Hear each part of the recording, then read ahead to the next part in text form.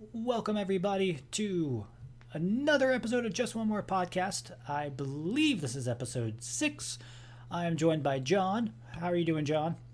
I'm good. I believe you're correct. It is episode 6.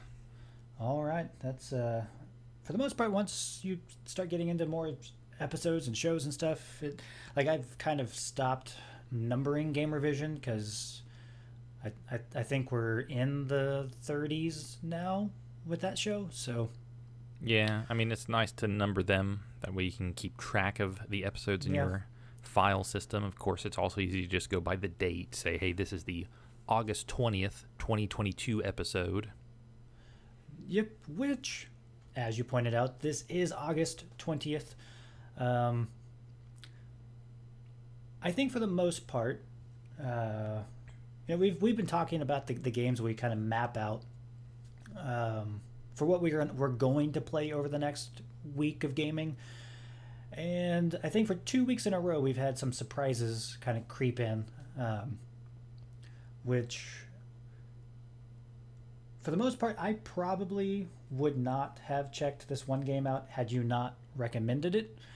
But I'm just kind of curious as to kind of your, like, what with the game What Remains of Edith Finch. You had recommended it, saying that it was going to be leaving Game Pass pretty soon. And I was like, okay, well, I mean, you and I usually have very similar taste in games. We deviate in a few areas, but I think for the most part, we have very similar tastes in games. So when you recommended it, I was like, okay, well, I mean, if it does leave Game Pass pretty soon, might as well check it out just to see what it is.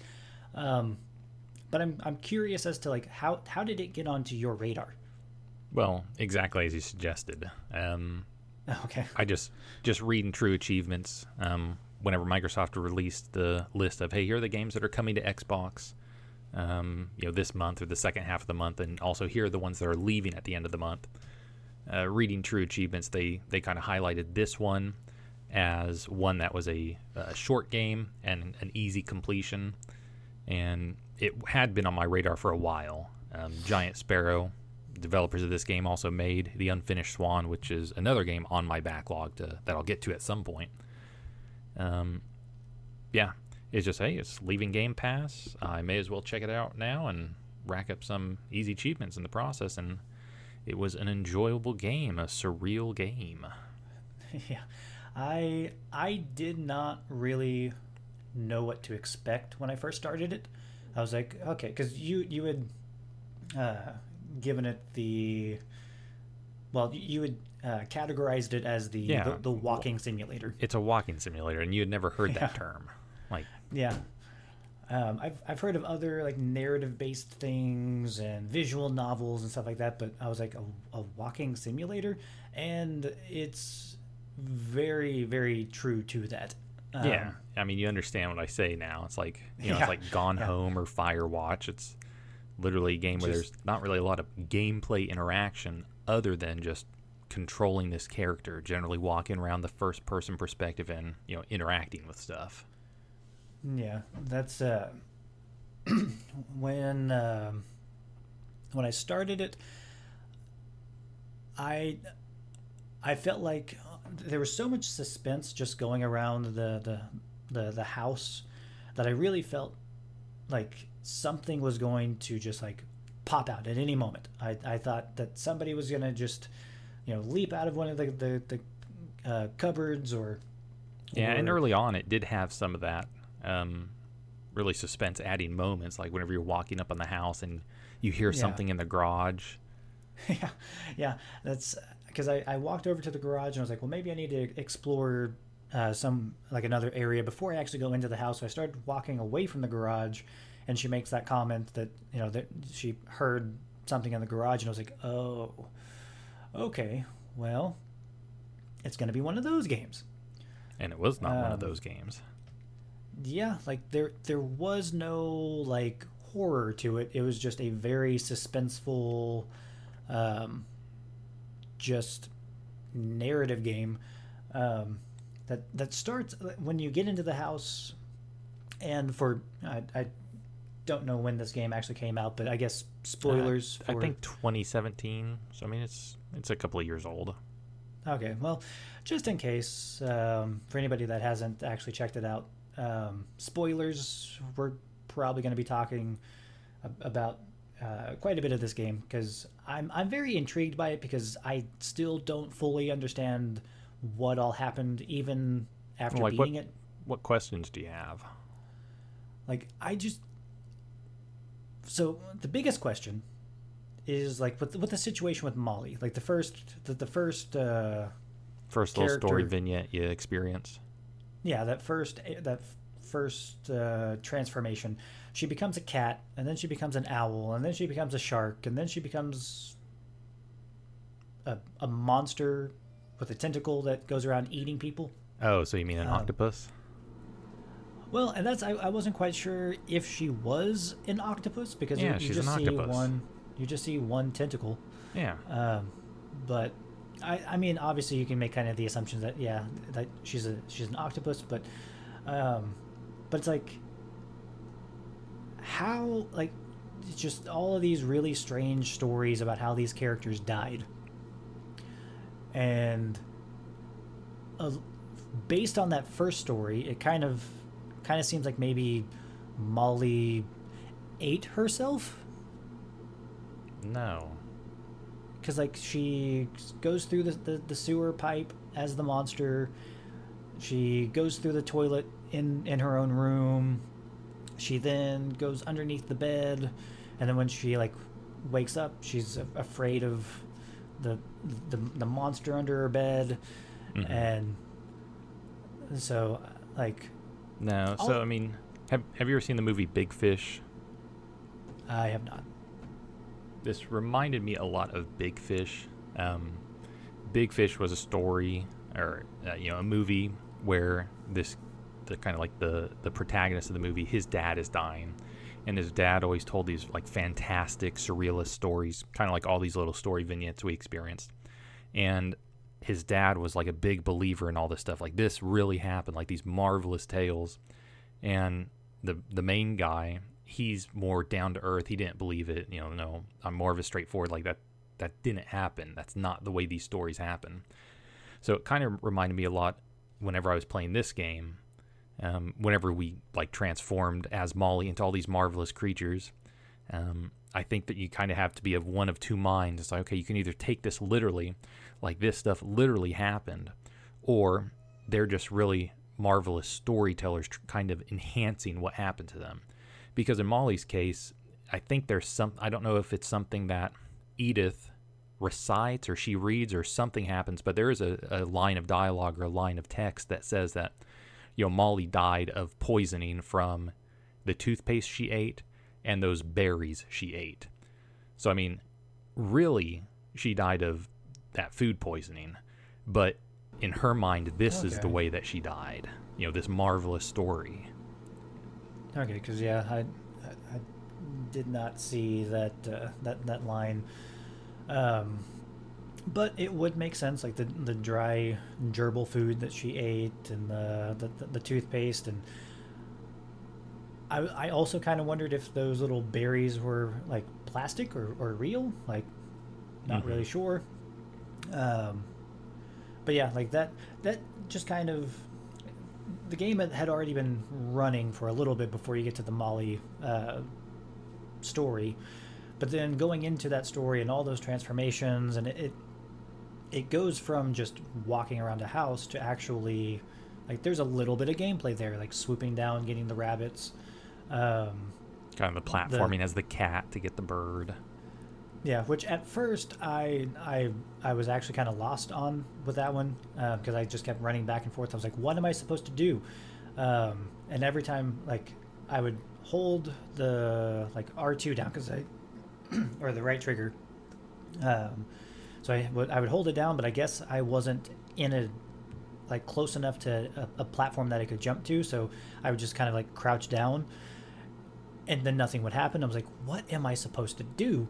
Like, there obviously I can't go back into the house, but then I ended up figuring out that I just wasn't close enough to where the bird was once at to jump up there and then jump over and start chasing the bird around. So for the most part, like that first, you had kind of talked about how it set a pretty good pace for you, or a pretty good kind of set expectations of what to expect for the rest of the game. Like I said, like almost immediately it reminded me of Big Fish, and the way she's telling this story and talking about her family members, and how her mom didn't really want her to find a lot of this stuff initially, and like her grandma was always like leaned into it, like. And whenever you walk up on the house, it's like, okay, well, this is not going to be a normal story. This is not going to be really a totally 100% this actually happened sort of thing. There's going to be some surrealism to it. Yeah. And there's a lot of a lot of family members that lived in this house. There's Gregory, the little baby that... little baby with like psychic powers, psychic abilities. Playing with his toys and stuff in the bath, and it appears that he dies from drowning. And then there's Gus, who I think Gus is the one with the kite, I believe. Oh yeah, kite, and he was upset about his dad remarrying. Yeah, and so like that was a really cool, just as you're flying the kite around, letters are appearing, and then when the storm starts creeping in, like going around and picking up all the stuff around the wedding, and so that was kind of cool. But I think my favorite family member to play their story was Lewis, the family member that worked at the cannery. Okay, yeah, her older brother. Yeah. It's a very... I mean, the ending is not great. I mean, all these characters, the end of their story is how they died. So, like, they're not happy endings. But I really enjoyed playing the Lewis's story, just because you're kind of doing two things at once through most of his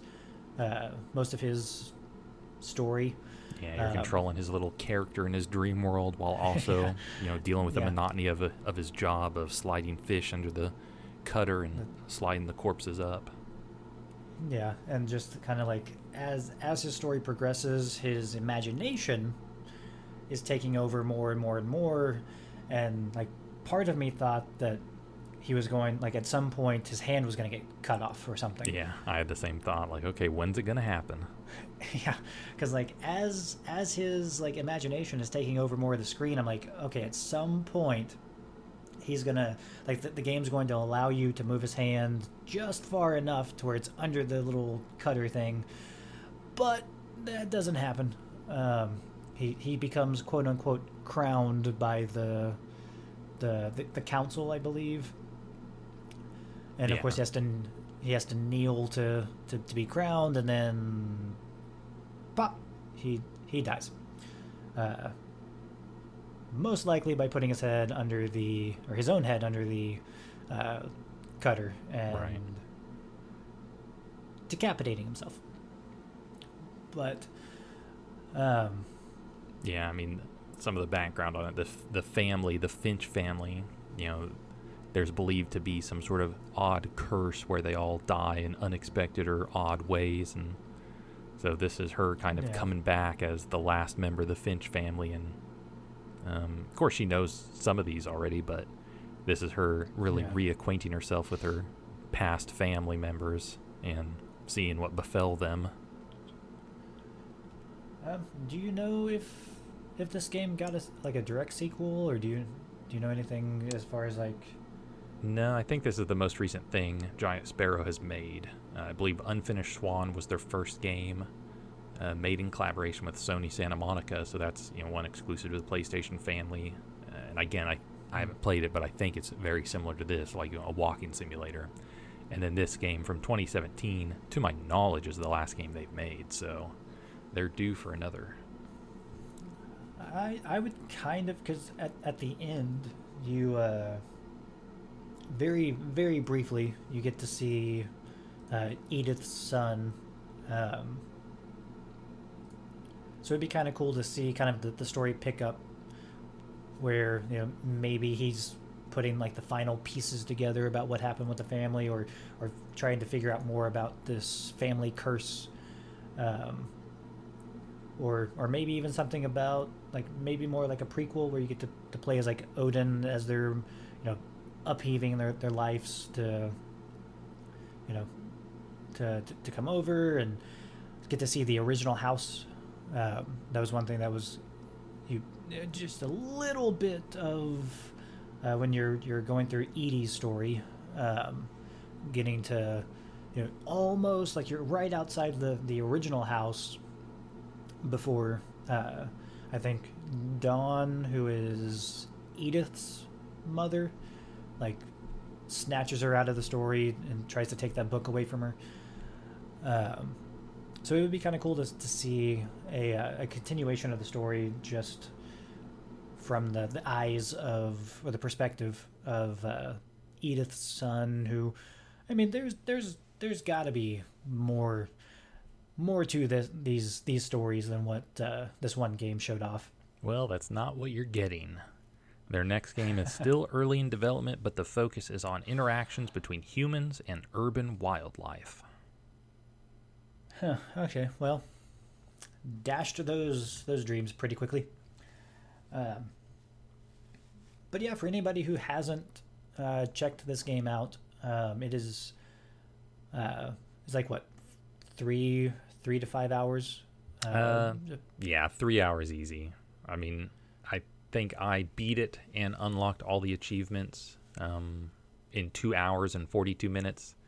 I got the bulk of them on that initial playthrough, and then after you beat the game, you can kind of go back and like select a chapter to clean up anything you missed. And yeah, it probably took me like 2.5 hours to beat the game and another 15 to clean up on the few missing achievements.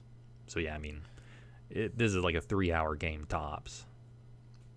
So for anybody out there with Game Pass, definitely need to check it out, because it leaves in what, a couple weeks, like a week or two, week and a half, T-minus 11 days or something like that. And speaking of games leaving Game Pass and other short games and other games published by Annapurna Interactive, I also kind of on a roll right now. Yeah, I mean they've put out a ton of high class indie games. Of course, they're Annapurna Interactive. They're a subsidiary of a film studio who does the same sort of thing. But another game I checked out by them, also leaving Game Pass this month, was 12 Minutes. Now, do you know anything about 12 Minutes? That I do not. Is it another walking simulator that has a lot of easy achievements that I could get before it leaves Game Pass? No, it is not a walking simulator, but it does have short playthrough, like 2 to 4 hours, and an easy completion if you're going for all the achievements. I am not going to, though.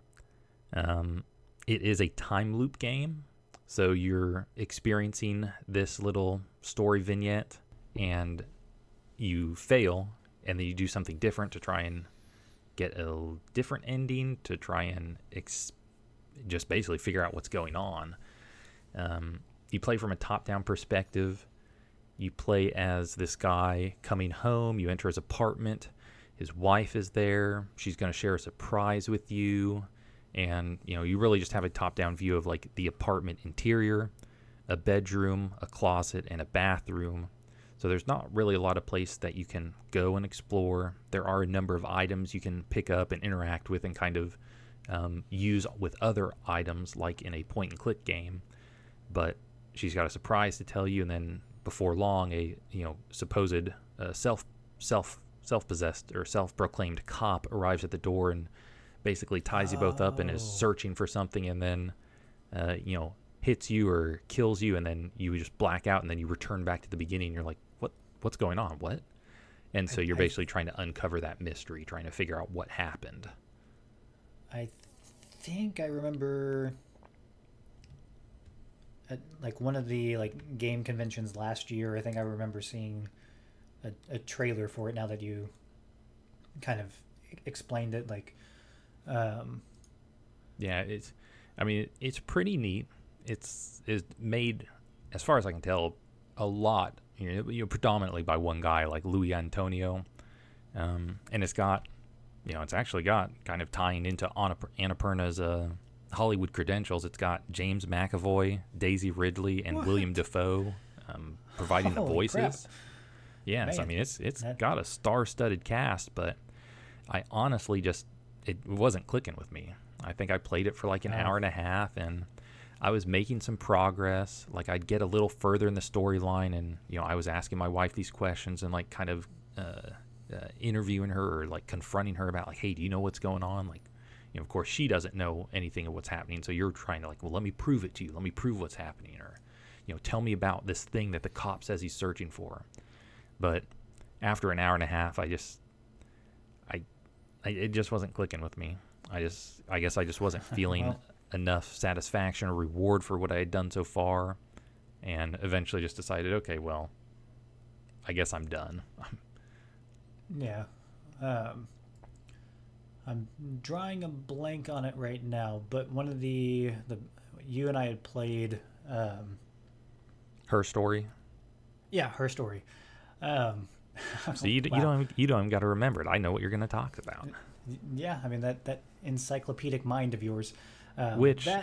Speaking of that, I think Sam, that game was designed by Sam Barlow. I think he has another game on Game Pass right now. I think he did Telling Lies. Yeah, I kept thinking of Telling Lies, but I was like, it's not that game. It's the game before that. But I remember you and I playing Her Story, and that is such a good like murder mystery type of game from an independent creator. Yeah, basically getting like all these pieces of the story, but getting them out of order. So having to like, okay, well, she said this here. Was this after this other piece of information she told us, or was it before? Yeah. And then just having to like really pay attention to some of the like finer details of just like her mannerisms, the behavior, what she's wearing, what's on the table, and then trying to piece all that stuff together was awesome. Yeah, and looking at the achievement, whenever I basically said, okay, I think I'm done, I went ahead and just read the achievement descriptions for this game, kind of like what Remains of Edith Finch. There's only like 10 or 12, so there's not a ton. And the story goes places. Like, there are a ton of different routes the story can pan out to. So multiple endings? Seems... Oh, yeah, multiple endings. It seems really cool. And, like what Remains of Edith Finch, it's going to be on Game Pass for another week and a half, so I may just decide, in a couple days, be like, yeah, you know what, screw it. I am going to go re-download that, and I'm just going to go ahead and bust through the story with, just following these achievement guides, because at this point, I basically got like right up to the point where the story was going to start get interesting and expand itself, and it was also about the same time where it's like, I don't feel like I'm making a ton of progress. It's like, well, I guess if I would have just done it one more like little 12-minute loop, I probably would have got there and been like, okay, I'm hooked now. But interesting game. Yeah. Well, and that's kind of with Edith Finch. Like, once I got everything done and finished the achievements, which I didn't look at the achievement list until after I had gotten a pretty good. I probably got about halfway through before I looked at the achievement list, because I was like, what exactly am I looking for these? I think I was going into Barbara's story when I looked at the achievement list, and like a couple of them I was like, oh crap, I didn't wait for the drunken sailor to finish his song before eating him. And I was like, did you take both roads to the house? Yeah, I did that. So that was kind of I went through the forest or the wooded area first, because I was like, well, if there's going to be some story, I'm sure this will be the path. But then I ended up I went through the wooded areas up to the house, and then I went from the house up until I got the achievement. Which, when the achievement popped, I was like, okay, so I am going to have to kind of pay attention to some of the finer details and stuff, and just kind of really explore everywhere. Yeah, I took the walking trail, the wooded path as well, and I even like looked back up at the road, the like driving road, and I was like, I ought to go up there because there's probably something odd with this game. I was like, nah, whatever. And then after I beat the game and went back and looked at the achievements, I was like, "Are you kidding me? I literally thought Yeah. I ought to go up there," and then second guessed myself. It's like, oh well. Um, I did get a little bit when I was walking through the woods, and I don't know if you got the same vibe, but while walking through the woods, a little bit of like a Resident Evil 7 vibe. Because like at the beginning of Resident Evil 7, you're walking through that wooded area, and I was like, I wasn't quite thinking that something was gonna be like that as far as like Resident Evil 7, but just kind of walking through the woods and stuff. It gets fairly quiet at one point, and so I start thinking, okay, I'm gonna see somebody, or I'm gonna see something in this wooded area. But then nothing ever happened. It was just her talking about how she almost feels more scared about the silence in the woods than the house itself. But yeah, that's so yeah.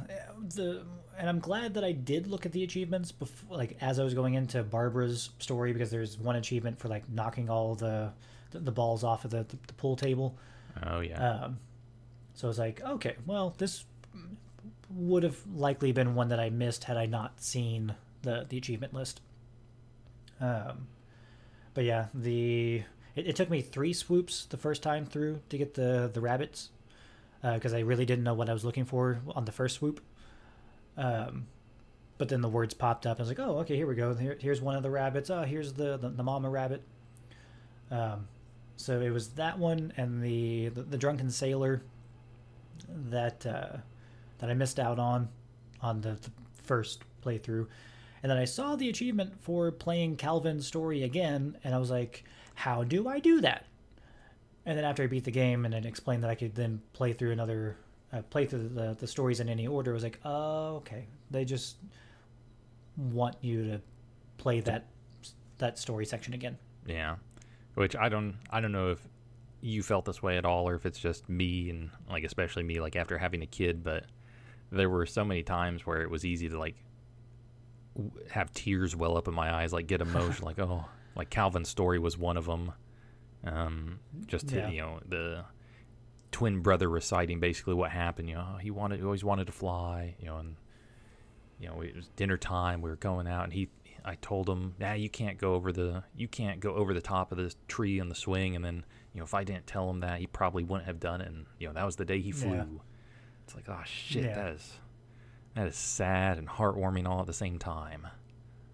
Yeah. Well, and I did actually, in Gregory's story, I did, with you recommending the game, it made me think, like in Gregory's story with him being in the bathtub, like as that whole thing was going on, I was like, oh no, don't have it go this way. So yeah, I was like, this is like the way that the storytelling in the game is, like, it's very well done. Like that. I mean, yeah, you really get attached to these characters in like such a short amount of time. These are all like maybe like 10-minute tops, little story vignettes, and you just really get attached to them. And of course, you're playing from the perspective of a family member, so that kind of helps too. She's talking about her uncles or her brothers or her grandpa, grandma. Yeah, and like I said earlier, like none of these characters really have a happy death. So there's like in this short amount of time, like I got connected pretty quickly with a lot of these characters, just with how they presented these character stories. Whether it was like Gus after I think the death of his wife, or no, Gus. Gus was the Sam. The one that like turned the basement into like a safe house or something. I think that was Sam. That was the I don't know the name, but that was after the death of Barbara. Barbara was his sister, and he's the one who went underground. Walter. Yeah, I think it was Walter. That because when you're going through the house, you get into his room and it's just completely empty. Well, it's because he had completely uprooted his life from inside the house to into that like makeshift Yeah, safe house, safe room. mom said never go into the basement, and every now and then I'd see Grandma Edie going into the basement and taking stuff down there. It's like, oh, well, now I know what she was doing. Like, I had an uncle living down here the whole time.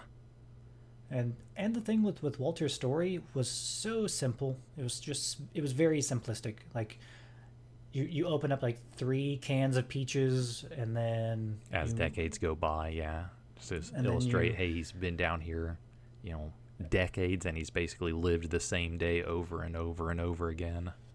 Yeah, and he's talking about the earthquakes, and of course you end up finding out that it's not quite an earthquake. He ends up finally deciding to leave his life behind, and he uses the sledgehammer to break through the wall, and then he's on some train tracks, and then Splat. yeah. Yeah, basically, hey, I can't live my life in fear anymore. I can't just live the same day over and over. I need to face my fears and be the Finch that I need to be. And he was. Yeah, and then once he finally, let go of trying to just protect what life he had left, then reality saw to his end too. But I guess that's another thing that I really like. It's weird. Like I don't think I enjoyed the game because it's not really a happy game, but like I was very intrigued and interested, and like all of the stories they were all unique. There wasn't anything like they didn't have anything that was like I've already just seen a palette swap. Yeah, like everybody. Also, I'm kind of curious. Like another question mark that they could tie into on if they ever do a sequel, or if anybody picks up the story. But like with Milton, they never found his body. He just disappeared one day, and he was like the middle sibling between Edith and I think Lewis. So like when he went missing, Edith I think was 11 or 9 or 11 when Milton left or like disappeared. I mean, I think we can just assume that he died.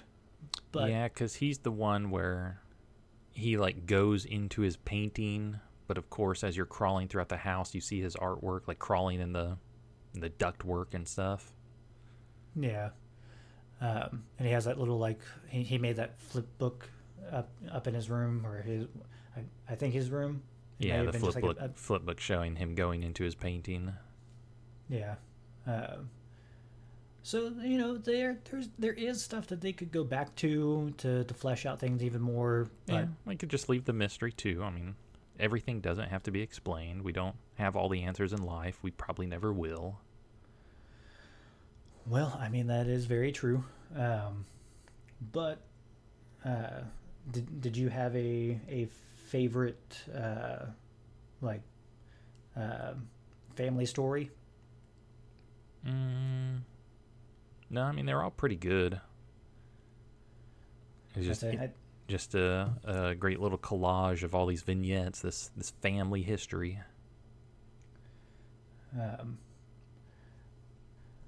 But outside of what remains, what remains of Edith Finch, you said you're playing like 12 minutes, and you're probably going to go back and try to clean up all the achievements. Yeah, I wouldn't say I'm probably going back, but I'll probably, that idea will probably sit in my mind until it leaves Game Pass. It was just a little bothersome. I didn't find it super enjoyable and rewarding enough to continue on. Oh. And then besides, those games we've talked about, I've still been trucking away at Shining Force. about halfway done with it now. I think I'm like 12 hours in. I just started chapter 5, and it looks like there's 8 chapters in the game. So, made some decent progress. It's interesting going back and playing this in this long, because in the past I've ever really only checked it out, so I didn't have a full picture of the game. Of course, knew it was a strategy RPG or tactical RPG, but it is interesting now that I'm like this far into it to see, okay, tactical RPGs have come a long way. This one is, pretty simple, and it did come out in 1993, at least over here in the States, at least, so that's understandable, but it's enjoyable. I've had some difficulty. I've had some characters die on missions. Generally, it's like the healers or the mages who have, the lower HP totals than like the knights, the centaur knights, or those people who are supposed to be on the front lines. It's not super punishing because we can bring those people back, and it's not too much of a cost. Basically, those little the friars, the priests, they bring them back for like 1% of the gold that I have. So it's enjoyable.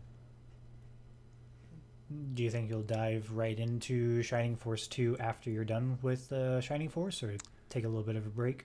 No, I'll probably take a break. This game, started playing it just kind of spur of the moment sort of thing. I am interested to play Shining Force 2 and further my experience with the Shining series. And kind of on that note, I don't know if we talked about it on the podcast last week or not, but the Sega Genesis Mini 2 that's coming out, they have released the full slate of titles that will appear on the system. And it's like there 60 games? I'm sorry, what? I think it's like 60 games. Yeah, 60 plus, like 60 games, and then a handful of kind of quote-unquote extra titles, like bonus titles that M2 has put together.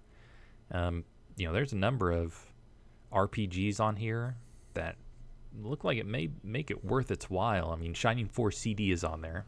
I think, like I said, that's one you and I talked about either on the podcast or off. Yeah, and how expensive it can be. And additionally, the one that really caught my eye was Crusader of Senti on the Genesis. Do you know about that game? I don't think I've ever heard of that one. Okay, well, that makes sense because it's super rare and super expensive. Like, it sells for, like, I don't know, 3 digits, maybe 4 digits complete. God, what? And it's a really well-regarded Zelda-style action RPG, kind of like Legend of Zelda and maybe a little bit of Crystalis mixed in there. And it's produced by, it was produced by Sega, and I think, in fact, it was intended to be a game in the Shining series, and then just wasn't, but it had a super small print run over here in the States, so copies sell for, like I said, at least 3 digits, maybe 4 digits, and this is the first time it's going to be officially re-released, because again, this is a Sega game. There's nothing stopping them from doing it in the past, to my knowledge. Yeah. So the fact that it's going to be on this, I kind of had no interest in getting this product, in the Sega Genesis Mini 2, it's $100. It's only releasing on Amazon's Japanese website. So there is a North American and English localized version, but you have to order it from Amazon Japan. So in addition to the $100 cost, it'll have like a $30 shipping cost. But not going to lie, the fact that like Crusader of Senti's on there, Shining Force CD, and there are a number of other RPGs and otherwise interesting, like quote unquote rare picks on it, I am pretty tempted to get it. And you said it's called Crusader of Senti? Yes. Yeah, you ought to look it up. Well, and just check it out. I mean, and one of the things in the back of my mind is like, well, I could pay $100 to get this device, or I could just go run an emulator. Now, one thing that would make me want to get the Sega Genesis Mini 2 is just the fact that it's an M2 product. M2 is basically it's not an puts out like the top of the top old games, like their emulation, their recreation work is just top notch, like the bar.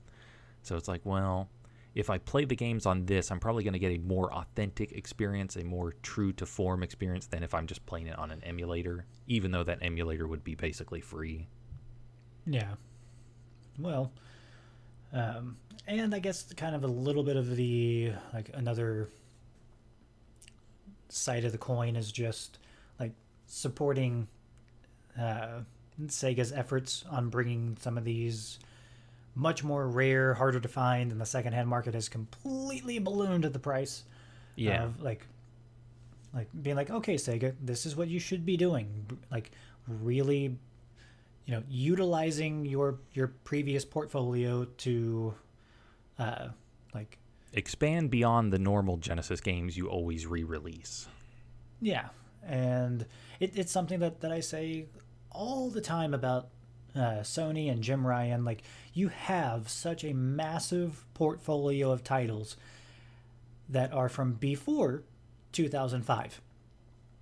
You should do stuff with them, like whether remasters, remakes, doing a collection, like something, like just support these already existing titles. And like I said, I never heard anything about this Crusader of Sinti game, but it's definitely on my radar now. Yeah, need to keep it in mind. One other cool thing about this that again is kind of making me think, maybe I will get this. Phantasy Star 2 is on it, and Phantasy Star 2 is a game that's basically been in every one of Sega's Genesis compilations. But Yeah. Phantasy Star 2 is pretty brutal by today's standards. I played it, or I tried to play it last year, and I think I've sunk like 10 or a dozen hours into it, and I eventually just gave up because I felt the game was too difficult to not use a guide. Like, we both kind of try and play a game without a guide, at least on that first playthrough. And Yeah. Phantasy Star 2, like, it's totally a game where it's like, yeah, I could do that if I wanted to just blow my brains out. So I stopped playing it. The version on this one, M2 is actually putting in some stuff to make it a little easier. They're like lowering the encounter rate, doubling the money and experience gain from battles, and doing some other stuff that makes it a little more friendlier for today's audience, which is basically what they did with the Phantasy Star, the Sega Ages Phantasy Star release on the Switch. The one thing it'll lack compared to that game that really sticks out in my mind is the auto mapping feature, where basically like 1/3 of the screen is devoted to the map. So as you go through the dungeon, you basically fill out the map and can kind of see where you've been or where you're going, where you need to go. Yeah. But so those sort of changes make me especially interested. It's like, well, crap, that's probably a version that I wouldn't immediately be able to play via emulation. So maybe I do need to just go ahead and plop down the $130 or whatever to get this. So, to kind of bring back a slight topic from a previous episode, you had said that Phantasy Star 2, by today's standards, without the use of a guide, you want to blow your brains out. But how does it stack up against like Pack and Roll? Well, Pack and Roll you don't need a guide for Pack and Roll. Pack and Roll's very straightforward. It's a linear game. I just remember how your reaction to how upset I was. Like Pack and Roll, I did beat that. I think by the time we recorded last week's podcast, I had finished that game and was done with it. Yeah. So I mean, that was a game I was able to get through.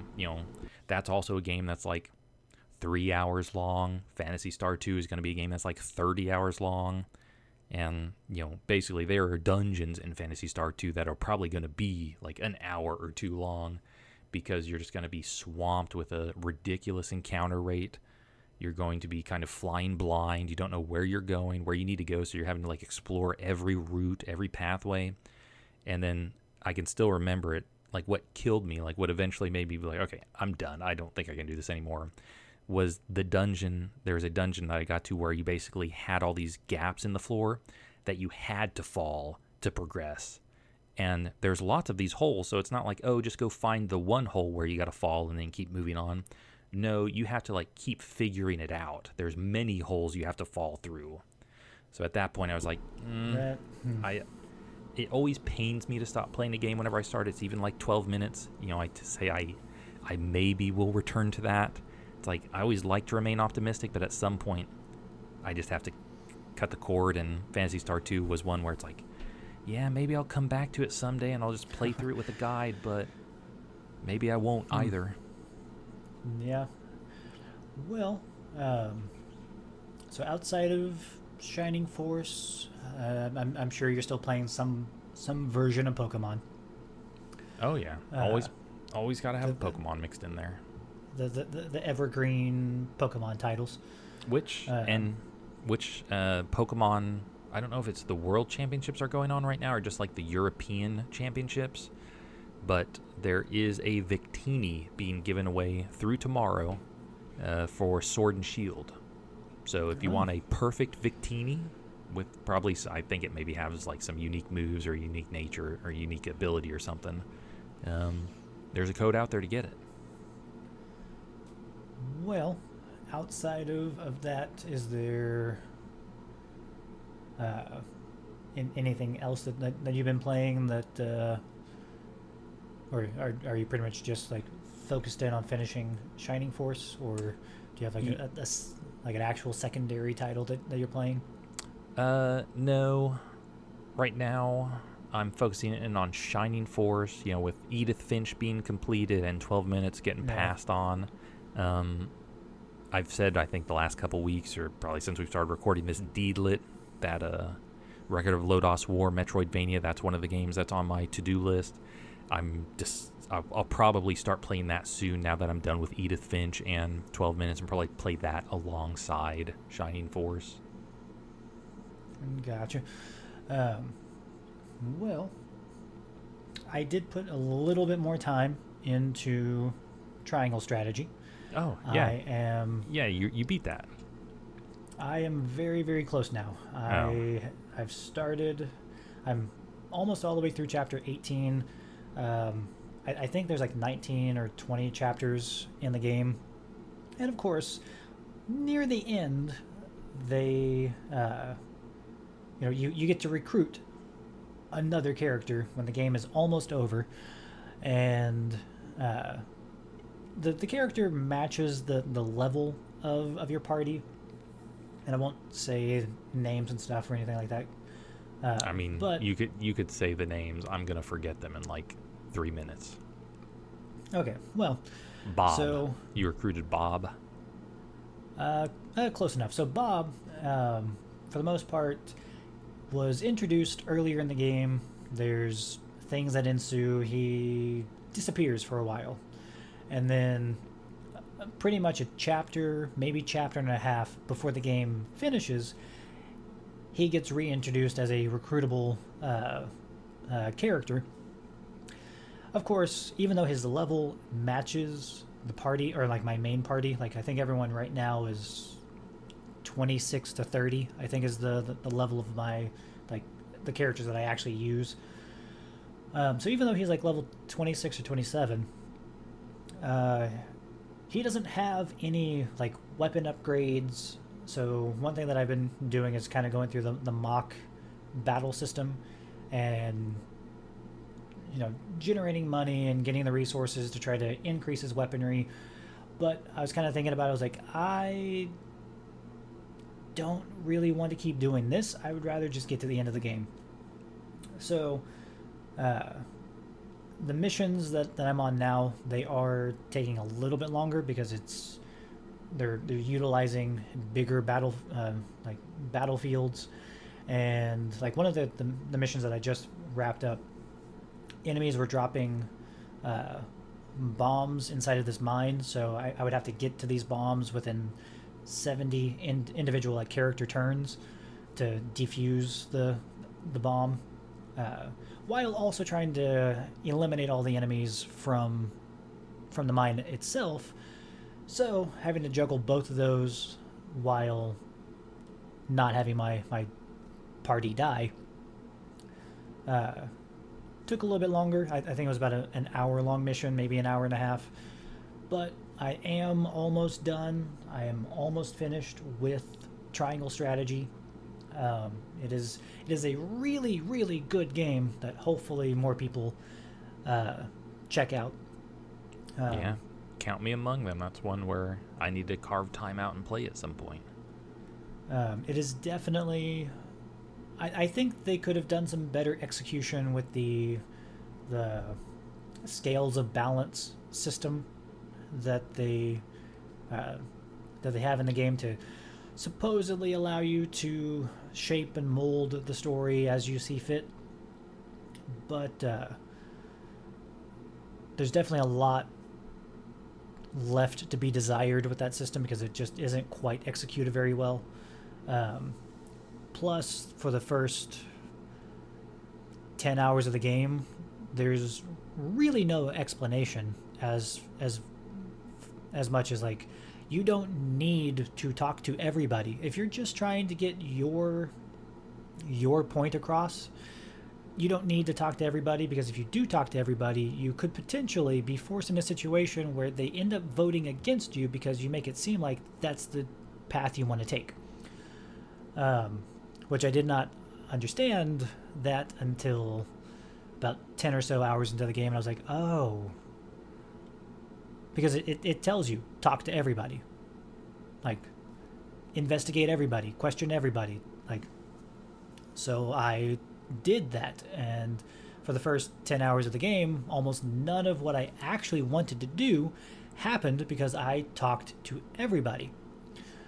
And people who were originally going to vote the way that I wanted them to vote would change their vote because they thought that I was going in this other direction with it, and I wasn't. I was just talking to everybody. And it's just it's a system that once you do start up a conversation with the character, you can't back out of that conversation unless you just load up your save again. Which I did a couple times, but then I realized, oh, if you are already voting for the way that I want us to go, I'm not talking to you, because I could potentially end up talking you out of that path and you vote against what I want. So it's a very interesting system that, like I said, I feel like they could have done a little bit better on the execution part of it, but it is a very good game. It isn't too like tactical based. Like, it is a tactical RPG, but like with like Final Fantasy Tactics or Tactics Ogre, there's, you know, characters have so many abilities and skills and things that they can do on the battlefield. With Triangle Strategy, it is much more restrictive. I think like in those games, you've got classes and jobs, right? Is there equivalent in this game, or is it basically, hey, John is a swordsman, he is only ever going to be a swordsman? So it kind of pulls a little bit from Fire Emblem, where they already have there's not, like, you can't decide their class or their job. They essentially start off as, like, let's say that you start off as like an archer. You can then upgrade the character to like like one of two ranger types of archers. Well, and there's not even two types. It's literally just a direct line. Like, start off as an archer, become a hunter, and then become a ranger. And you just see a very small increase to like their HP, the available TP that they have access to, which is their tactical points. But pretty much all of the characters have access to about 5 or 6 abilities, which they will typically have access to once they reach level 30. So it isn't quite as deep of a tactical game as like a Fire Emblem or a Final Fantasy Tactics or a Tactics Ogre, but it is a fairly good, like, kind of dip your toe into the tactical RPG like gameplay. And then the story is pretty good. Like, there's a lot of stuff happening behind the scenes, and a lot of characters with very big personalities. So I highly recommend everybody that likes RPGs, likes tactical RPGs, to check it out, because it is a good game. And I've been kind of going back and forth on whether I want to do like a full-on review for it. I've got a lot of notes that I took earlier in my playtime with the game, so I may end up doing a review for it. I'm just not 100% sure yet. Okay, well, you spend time with anything else this last week? Well, let's see. While getting over or dealing with all of this like congestion and stuff, I really haven't played a whole lot of stuff outside of.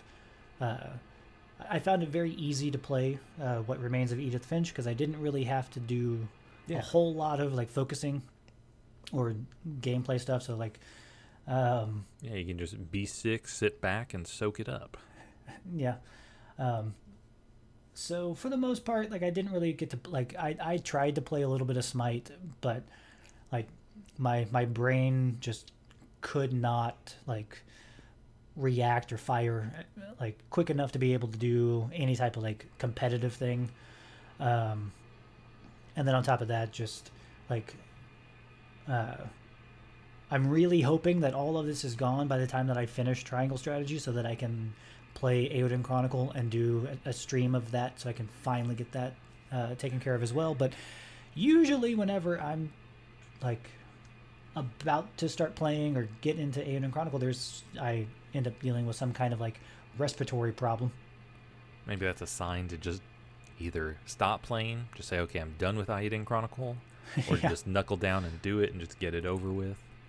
Yeah, because like it's definitely a situation where at this point I don't even really remember like the voices that I gave to certain characters, so it's not even like I could try to replicate that anyways. So but like with Triangle Strategy nearly done, Eowyn Chronicle is on the horizon now. I did pick up a couple games during the big like Best Buy sale with Neo and King's Bounty 2. You got Neo, the Team Ninja action game. That's cool. No, not Neo. Oh, yeah, you mean Neo, The World Ends With You. Yeah, or whatever it is. That one. Yeah, whenever you said Neo, it took me a second to be like, wait a minute. He's not talking about that game. He's talking about the other Neo. Yeah, that's I just really, after Elden Ring, I was just like, you know what, I'm just going all in on these other FromSoft style games. Give me the Final Fantasy. Give me Neo. But only the ones developed by Team Ninja. Yeah. So, I think I was very intrigued to read about King's Bounty 2. Just it's such a big RPG world. I remember playing The World Ends With You on the the DS or the 3DS? On the DS. It was a very interesting take on like an RPG, and so many years later they came out with a pseudo sequel thing to it. Yeah, they also remastered it a couple years before as well. Yeah, and again, just really, like I've said it. I think on the podcast and on GamerVision that I'm really liking this era of Square Enix where they are actually embracing more than just Final Fantasy and Dragon Quest. Wait a minute. Embracing? Are they going to be embraced? Well, I mean, they've already sold off some of their studios, so who knows? Yeah. By all accounts, they're trying to get a little skinny to be acquired. Yeah, and that's actually one of the topics that is on the GamerVision episode that I'm currently editing, because there's like 3 potential buyers, and well, with how Embracer Group is handling things, I mean there could be a 4th, but I think that would be a fairly sizable purchase. But at this point, there is no company that is too big to acquire, so I think Activision Blizzard has completely shown, hey, nobody is too big to be purchased. Yeah, nobody's off the table. But one of my biggest questions about the Embracer Group acquisitions here recently is how did they manage to get Middle-earth Enterprises for like half of what they were asking? Like, that just still blows my mind. Like, they were asking for $2 billion and they sold for $1 billion. So, I mean, it may be like whenever you go and buy a car, they just haggled. Or whenever you sell a car, it's like, hey, I want to sell this car. Like, realistically, I want to sell this car for $10,000. I'm going to ask for $15,000 and let somebody haggle me down to $12,500. And hey, I made $2,500 more than I wanted to. Maybe Middle-earth Enterprises really felt that they had $1 billion valuation, but they wanted to start high and maybe negotiate down. And who knows, maybe they thought they had a $750 million valuation. Yeah, I mean, it just, I'm just very, very surprised. It was just kind of a very out of nowhere like announcement that Embracer Group, and then to top it all off, like going into the thread storm from Wario64 about just this company got acquired and this company got acquired and this company got acquired, and it just kind of a widespread, like Limited Run Games. Like, Limited Run Games is now owned by Embracer Group, which is another thing that I'm just kind of like, I don't really understand that one. Yeah, I mean, Limited Run has expanded so much since they were founded, and they have their own store now. Josh, a physical store. Yeah, Josh and Doug, the two co-owners, co-founders. I don't know. I mean, it seemed like they're just raking in the money.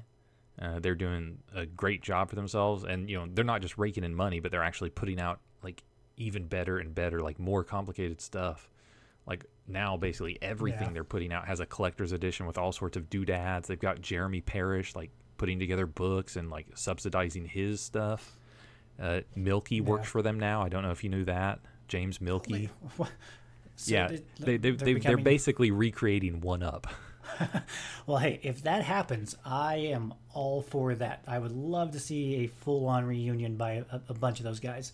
Yeah, so I don't know if this is just them getting ready to cash out. I don't really see that being the thing, because Josh and Doug, they're always both on Twitter talking about like the games they're acquiring, or if it's just that they got such a good offer they couldn't resist, or that it's just, hey, we have even bigger ideas for where this can go. We just need the financing to get us there. And I'm kind of wondering like how, because like they've got I would assume that they got a pretty good like working relationship with Best Buy, since they do exclusive like Best Buy releases of limited run stuff. Kind of wondering like if that will continue in the future, or if that's going to expand. Like, now that Embracer Group will be, I would assume, more involved in the business I'm very interested to see if this impacts the lineup of games that Limited Run releases. If there are companies who just say, well, technically Embracer is our competitor, so like Konami, like, no, we're not going to let you re-release our Castlevania games or Contra games in the future. Or if it's still kind of a non-issue, like, no, they're not a competitor. They're like somebody who is adding on. They're a value-added service provider. But I guess, too, with Embracer making this purchase and then also purchasing, like, Tatsujin and I think, like, the rights to a bunch of Toaplan games, like a bunch of real influential arcade games from the late 80s, early 90s, I think they say, like, they're really into preservation, game preservation, and re-releases of historical games. So I guess when viewed from that lens, these acquisitions kind of make sense, and I guess it's up to each individual person to either take them at their word on that, or believe them or not. Yeah. Well, I mean, as far as like game preservation goes, I mean, they did salvage a good portion of THQ. So yeah, but like, I mean, what does that mean for game preservation? They didn't salvage them. They just purchased the name and purchased the rights to a number of things. Like, game preservation can't be left up to these companies because they've been shown that they're not willing or able to do it.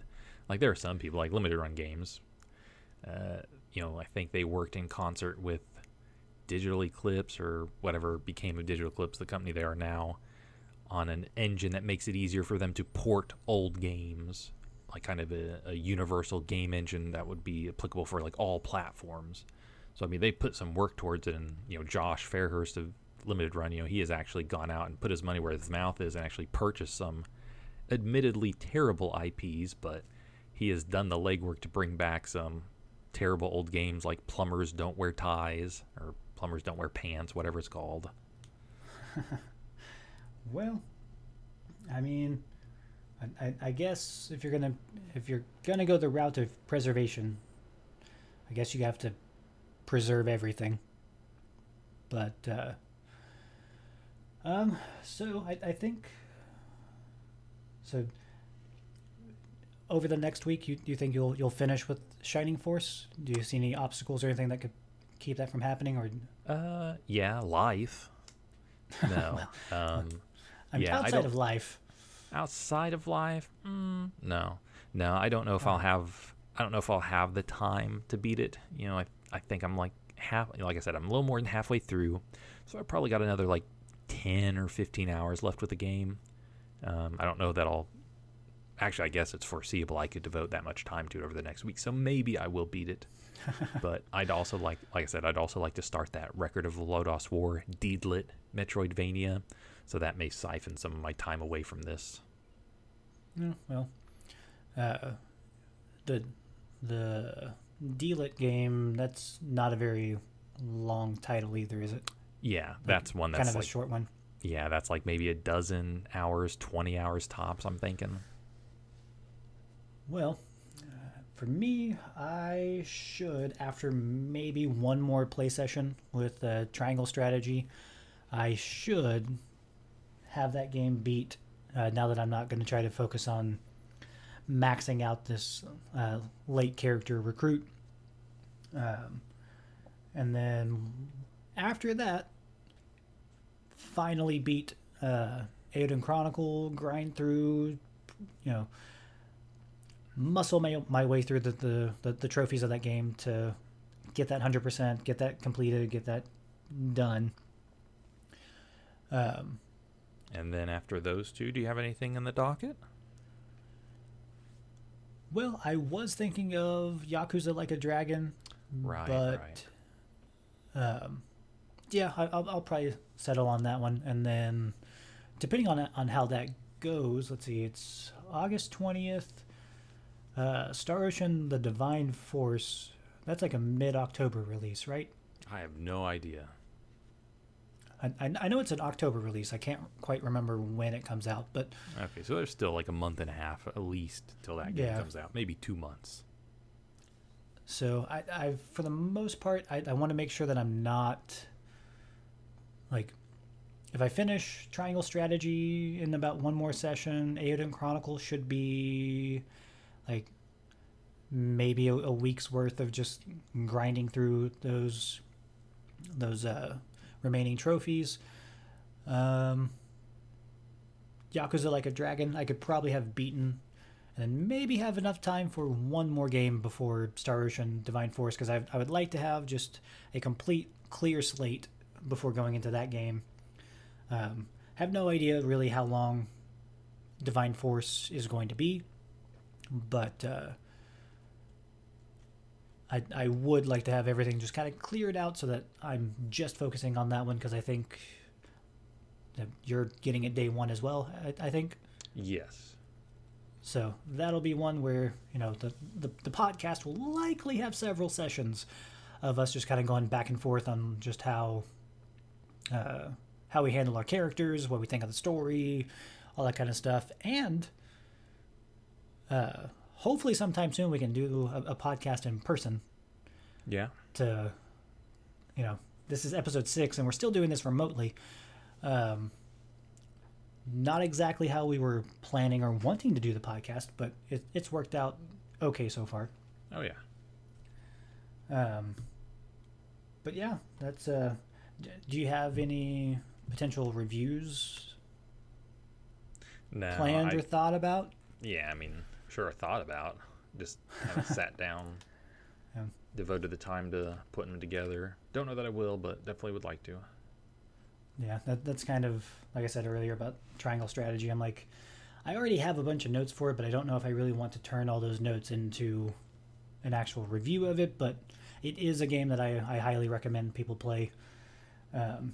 Just like with Yakuza Like a Dragon, another fantastic modern take on a turn-based RPG that provides a pretty good template for other companies to look at and say, hey, turn-based still has a place. But I think that's probably a good stopping point, don't you? I agree. All right. So, I have been Jeff from Just One More Level. And this was John from mybrainongames.com. And we'll see you or you'll hear from us in the next episode, which will be episode 7 of Just One More Podcast, which is available on Anchor, Spotify, later on Google Podcast, and soon Apple Podcast once I have all that straightened out. So, see you next week. Bye-bye.